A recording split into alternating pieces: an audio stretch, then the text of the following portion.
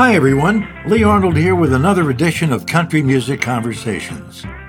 Our podcast guest today is Dwight Yoakum, a man of many talents. Singer, songwriter, actor, even film director. But before we start this conversation, here are a few words from our sponsor.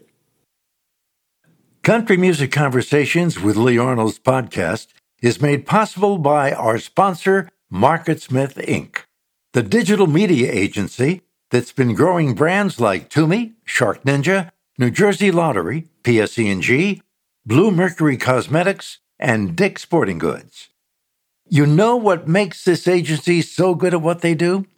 Because simply being a marketing agency is no longer enough. Solution-based, problem-solving, and ever-evolving, they create enduring value for DTC and B2B brands by opening up and growing marketing channels. Their patented AI offerings, informed by human intelligence, allow them to act with agility and intellect. I was speaking with the CEO not too long ago, and she was saying they take on clients who know who they are, who want to grow, and clients that know what they want. These big brands choose MarketSmith because they want to merge with a partner who'll make them exceptional and an agency that will grow their revenue. Digital marketing is not easy, but MarketSmith Inc. knows when to make the media dollars work hard for their clients. You have a brand you want to grow? Well, contact marketsmith.com and tell them Lee Arnold sent you. He got his first attention in 1986 when he released his first album, Guitars, Cadillacs, etc., etc. He had considerable success with Reprise Records in the 1980s, with a total of 10 studio albums. He had a great start with his first 3 albums. They reached the number 1 spot on the Billboard charts. In his career, he's won 2 Grammy Awards and 1 Academy of Country Music Award. Dwight's musical style draws from a wide variety of influences, which include traditional country, the Bakersfield sound, bluegrass, country rock, and even rockabilly. He's known for his distinctive tenor voice, unconventional musical image, and also the lead guitar work of his longtime producer and bandleader, Pete Anderson. And who could forget his ripped jeans? He's written most of his own material, while also having great success with cover songs. Artists he's covered include Johnny Horton, Elvis Presley, Lefty Frizzell, and even Queen. He's collaborated with John Mellencamp, Katie Lang, Ralph Stanley, and Alison Krauss in Union Station. Dwight has also been in demand as an actor, and he's appeared in movies like Red Rock West, Sling Blade, Panic Room, The Minus Man, Wedding Crashers, as well as South of Heaven and West of Hell, which he directed. On TV, he also appeared in the TV series P.S. I Love You. Dwight's musical hero is and always has been Buck Owens. He was going to record Streets of Bakersfield, and he contacted Buck, who had retired, and he convinced him to sing the song on a TV special for CBS. The success of the studio version of that duet also led to Buck coming out of retirement and re-signing with Capitol Records. He and Dwight teamed up and toured together and played to sold-out audiences. After Buck passed away, he recorded a tribute album to Buck, singing covers of Buck songs, the album called Dwight Sings Buck. As far as his personal life, he dated Sharon Stone in the 1990s. The relationship was short-lived, and in 1994, he met MTV personality Karen Duffy at a party and dated her for 2 years. On May 4, 2020, Dwight married Emily Joyce in Santa Monica, California, and the couple had their first child on August 16, 2020. The conversation you'll be hearing today took place in Nashville during the Country Radio Seminar in 1987. Dwight spoke about the state of country music, discussed his new album, which was about to be released, and his relationship with fans, and much more. Here now is Dwight Yoakum.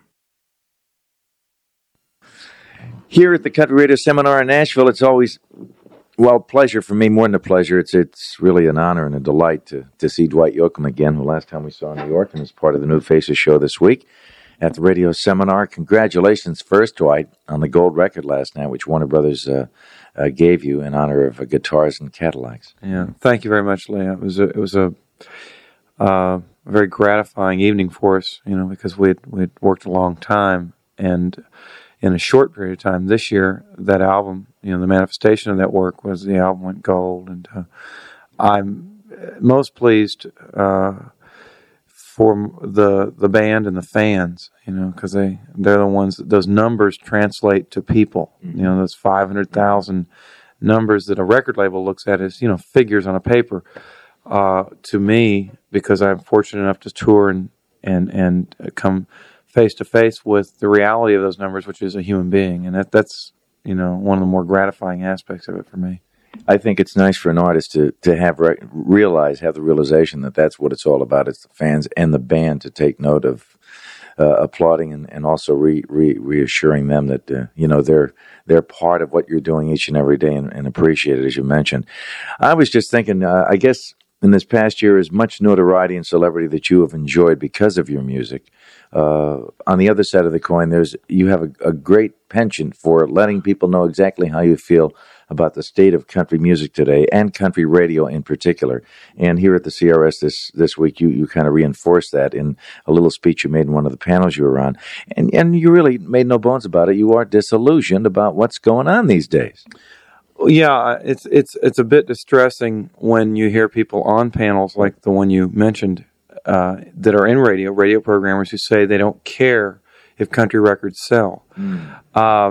I understand that they're not in the record business as such; they don't manufacture the records. But my comments basically were that I felt that they have a certain obligation and a loyalty to the commodity, the vehicle with which they sell their airtime. Mm-hmm. I think they would be less than bright to ignore that vehicle, or they run the risk of having to, like many do, change formats every 2 or 3 years when that dries up, when they've milked it dry, go on to the next format type that will continue to allow them to sell their music. I also alluded to the fact there are stations throughout the country, like KVOO in Tulsa, who have stood behind country music for 30, 40 years. Exactly, and it's never done them wrong. Now, there's been good and bad times, but ultimately, they don't. I think that in the long run, it's better for the station. It gives a consistency within a marketplace that people understand, and that builds to a certain degree a legend around the station. Your new album, that's the next project, and it's been completed and will be released when? I believe the first week of April is the release date, or is the target week for that release. The first single off of it, Little Sister, is coming out in about 2 weeks. Yeah. Great. So how does this album differ than the first one, Dwight? I mean, you learned an awful lot from doing the first album. You were quite happy with the work that you did on that album. What have you tried to shoot for in this one? More of the same. Okay. We've tried to, in other words, forge steel out of the mold that we cast in the first album. This album, I feel, is a better album, but not because we changed anything, but because we did what we did better. There's an old adage, do what you do well, and if it ain't broke, don't fix it. So to indulge in those metaphors, that's what we tried to do. It's called Hillbilly Deluxe because we feel like if we're scratching the surface of hillbilly music in the first one, or screaming and waving banners about it, then we're going to go do deluxe version of it this time. Are there a combination of standards, or are they all original? Yeah, there are 7.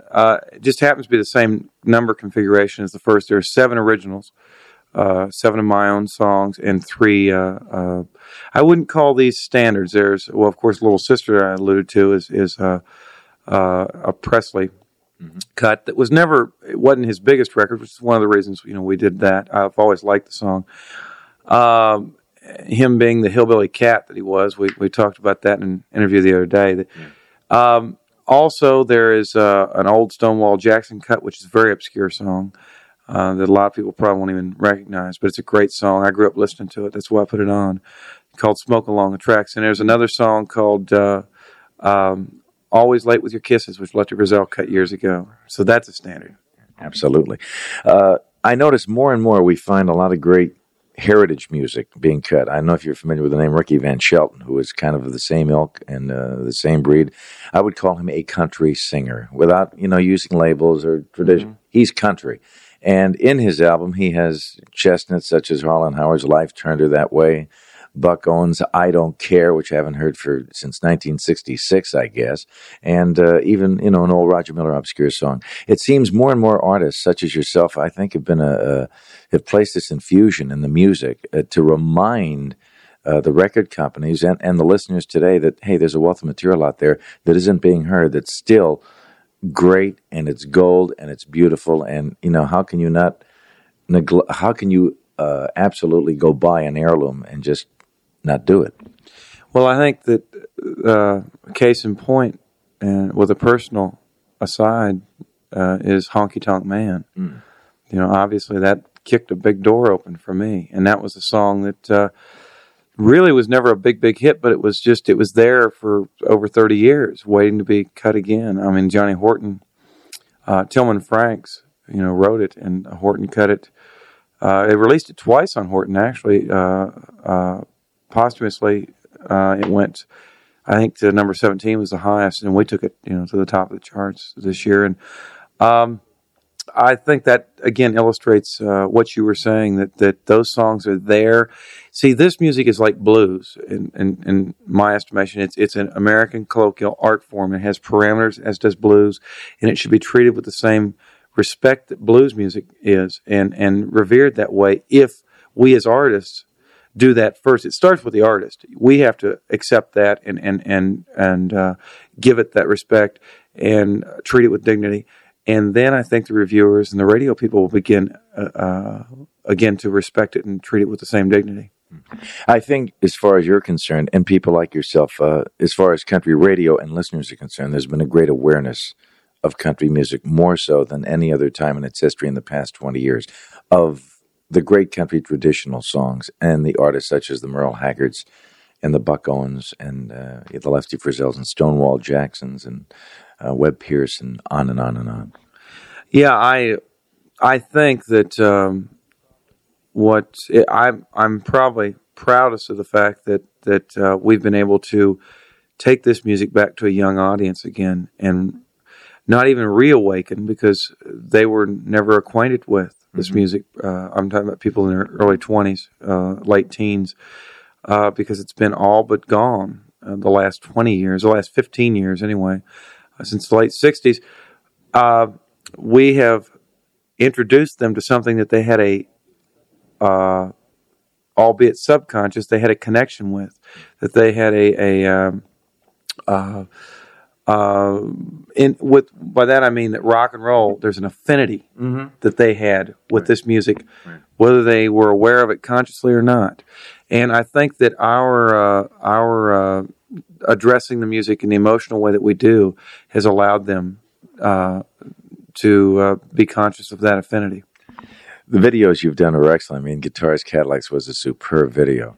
Thank you a lot. Yeah, it was pretty erratic, actually. We shot that a lot on the road, Guitars Cadillac. Yeah, it was real quick at it. It's different than Honky Tonk Man. Yeah. Honky Tonk Man was, a little more performance, with just a little slower pace and a little more direct. Guitars was perhaps a little more of a chronicling of the way things got, like a train kind of rolling, maybe with the engineer not always on the controls. Can you see yourself down the track? Can you envision, Dwight, you doing movies someday or television?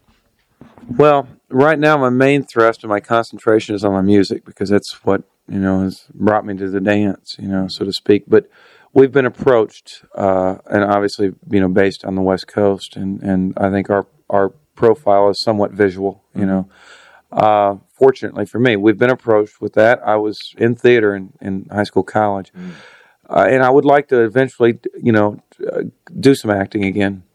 But right now, my main concern is to concentrate on my music. So when the right material comes along, I think that Willie Nelson is an example of somebody who did it in his own way and with his own standards, and has done it in a very classy manner. So Chris Christopherson too. Mm-hmm. Chris has never let it overshadow what he did musically, nor will he. And I think they've picked their projects very carefully. And I want to maybe take their lead and observe what they've done, because I admire what they've done in terms of making that transition. I think it can be very awkward, or it can be done with some class. I'm going to try and do it. Success brings an awful lot of responsibility, and one of the things that it brings is an awful demand on a person's life, such as yourself. That means supporting what you have done. People buy the record, so they want to see Dwight Yoakum and plunk down whatever it takes to see him, as far as money's concerned, in a club or a venue or a concert or arena situation. And that means a lot of time on the road, much like a Willie Nelson, 150, 190 days. Has it been a rough adjustment? Yeah, that was probably the thing that was, although you're aware of it and you think you're prepared for it, you're never prepared for the reality of it. I think the reality of spending 8.5 months in hotel rooms is somewhat shaking to one's, domestic foundation, because you don't have a domestic foundation at that point. You're not home. Fortunately, I'm not married. I tell you, it was rough on the two band members that were married men. You're essentially married on paper at that point, because you're just not there. There is a certain obligation to maintenance relationships, but we weathered it, knock wood, and I learned from it. I hope my plans are, because I want to fulfill an obligation that I have to people that buy that record, because I do want to go play for them. They bought the record and they do want to see. You're right, they want to see you, and I think they're owed that by an artist. But I think they're owed the artist best when he can be out there, and I don't think that being 250 days on the road is my best when it gets to that 225th day. I think that what Dwight's going to do this year is, I'll tour roughly 6 months this year. Mm-hmm. I'll be out all of half of March, all of April, and half of May. We'll be home for months. Mm-hmm. Get our bearings, if you will. We'll go out again and do another month and a half straight. Come home for a month. Part of that will be in Europe, and then we'll go out for 2 final months. Get that month of clearing one's head and kind of relaxing. And then we'll take some time off and record this 3rd album probably early next year. And in 88, what I plan to do is spend 5 months a year and hit it hard. Do a 3-month burst, a month off, a 2-month, much like rock and roll, like a Springsteen would tour or somebody. I think that gives a quality. It's the old, again, we're dealing in an adage that's used a lot, and sometimes in dealing with family life. Sure. Quality as well as quantity. If you can have quality time. And that's because you can't be everywhere all the time. You can't be all things for all people, But I'm going to try and do what I do the best I can. And that's our attempt this year. Marty Robbins said it succinctly once, speaking about being on the road and fans. He says, fans will do anything in the world for you except leave you alone. Yeah, and that's probably as well as it could be put. They will. They'll do anything in the world for you. And how can you ask them to leave you alone? Because knock wood, I've not had any problems with any fans. There have been a few that get a little drunk, because we still play nightclubs at times. And how do you handle hecklers?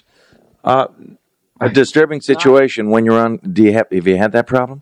Knock wood, I've never had hecklers at this stage. When I was in bars years ago, when I was unknown still, when it wasn't people who bought tickets to see Dwight Yoakum. See, I like to play, that's another thing, I like to play hard ticket dates for that reason. I don't want anybody to come into that room who didn't come there to see me, who didn't want to see what I do. I'd just soon play to a 1,200 seat room as to a 2,500 seat room if I can't sell 2,500 seats just on my name. Because I feel that this music deserves that respect. And the rest of the audience that paid to see this music deserves that respect. So fortunately, we don't have hecklers as such. What you'll get is sometimes in a nightclub where they're serving, alcohol, you'll get people who've had a couple shots, or a couple drinks too many maybe, usually some males, and they're trying to, for the sake of a female companion, get you to indulge in some attention to her, and maybe and they don't understand you've got 200 people to do autographs for, and you can spend a certain amount of time on each person because you have to be fair to all. It's almost like being a parent, Right. and so, Sure. but and it's like a parent you don't love any more or less than the other fan. They're all and they're dear. They really are people who I'm really blessed. I mean, I drove trucks for a long time, and that's not a memory that's so far removed I've forgotten it. Mm-hmm. I'm living to an extent. This is a charmed existence for all of us who are involved in it. We don't have to pick up a box that weighs 50 pounds. I venture to say there are about 9 out of 10, if you would ask 9 out of the 10 leading lights and leading forces in Nashville and movers and shakers 5 years ago that 3-4 years from now there's going to be a young gentleman who comes along whose main thrust and desire is to revitalize the rich heritage which we've enjoyed over the years, which people have forgotten about in country music. That is the great legacy of historical country music and the great material that was done by Buck Owens and others of that era. And he's going to be successful doing quote-unquote traditional country. They wouldn't have given you a prayer. Why do you think it happened now? Well, I think timing obviously has a lot to do with it. And I think that the gods looked down and smiled, I guess. I think that like anything that's true, pure, and honest, it always wins in the end. I think that it ultimately, I believe that. I believe that there is universal justice. I think, this sounds a little hokey, but and I'm not naive. I know that I've had the stars wiped from my eyes with sandpaper at times. But I think that ultimately what's right and true wins. And I spent, success came suddenly, but certainly not quickly for me. I've spent 12 years of my life. I'm 30 years old now. I spent 12 years anonymously bashing it out in bars, getting fired for playing these same types of songs. When the urban cowboy thing was the queen of the prom. Right. And I feel every dog has its day, and this will never go away. See, that was something, and I mentioned last night. I thank my producer Pete Anderson for being there, being a voice that 4 years ago, when things were very, very distressing and dismal for me, being that person at the moment in time that I needed it to say, no, you're right. You're right in feeling that, and you're right in standing behind that music. And it's just about to happen. It's going to give way because it's the dam is just about, the leaks are there and the crack's about to go. So, last but not least, Dwight, Little Sister, that was a great choice for the first single from the new album, Elvis Presley, I think. And you said it was not one of his biggest hits, but certainly one of his most memorable. Sure. That song, I think, epitomizes a musical emotion that Elvis recaptured a great deal of that emotion in the late 60s, early 70s when his career was, revitalized with the NBC special and so forth. But that was really one of the last songs he cut in that movie period that had that spark, that had the guitar sound. That was a very raw produced sound even for Elvis at that time because they were doing string sections and they were the whole Hollywood movie soundtrack kind of era for Elvis. And it rocked. It had guts. It had it had that cat edge, if you will, that hillbilly cat. Yeah. But like I said the other night, people forget that for 18 months of his career, the first 18 months outside of Memphis, he was on the Louisiana Hayride with Johnny Horton, Johnny Cash, Jim Reeves. I mean, straight country hillbilly acts, and toured in station wagons with those people all through Texas. Before the mania, before Elvis became the rock star, he was a hillbilly singer, is what they consider, and that's what we're trying to show with that. Again, that affinity. Right. Dwight, I want to thank you for taking time out of a busy week for you here in Nashville, and it's always such a joy to be with you and just sit and talk about your career and the music, and just wish you everything you wish for yourself. Well, Lee, it's a pleasure to do this with you, and we'll take any time that I have anywhere. I appreciate your time, and we held you up a little bit today, and we again apologize for that. But I sincerely appreciate all the help you've given us this past year, and all the listeners on the Mutual Network. We want to thank them. Thank you. And there's our visit with Dwight Yoakum. Next week, we'll be featuring a visit with Jerry Reed. You won't want to miss that one. Meanwhile, Lee Arnold here reminding you to stay safe and keep it country.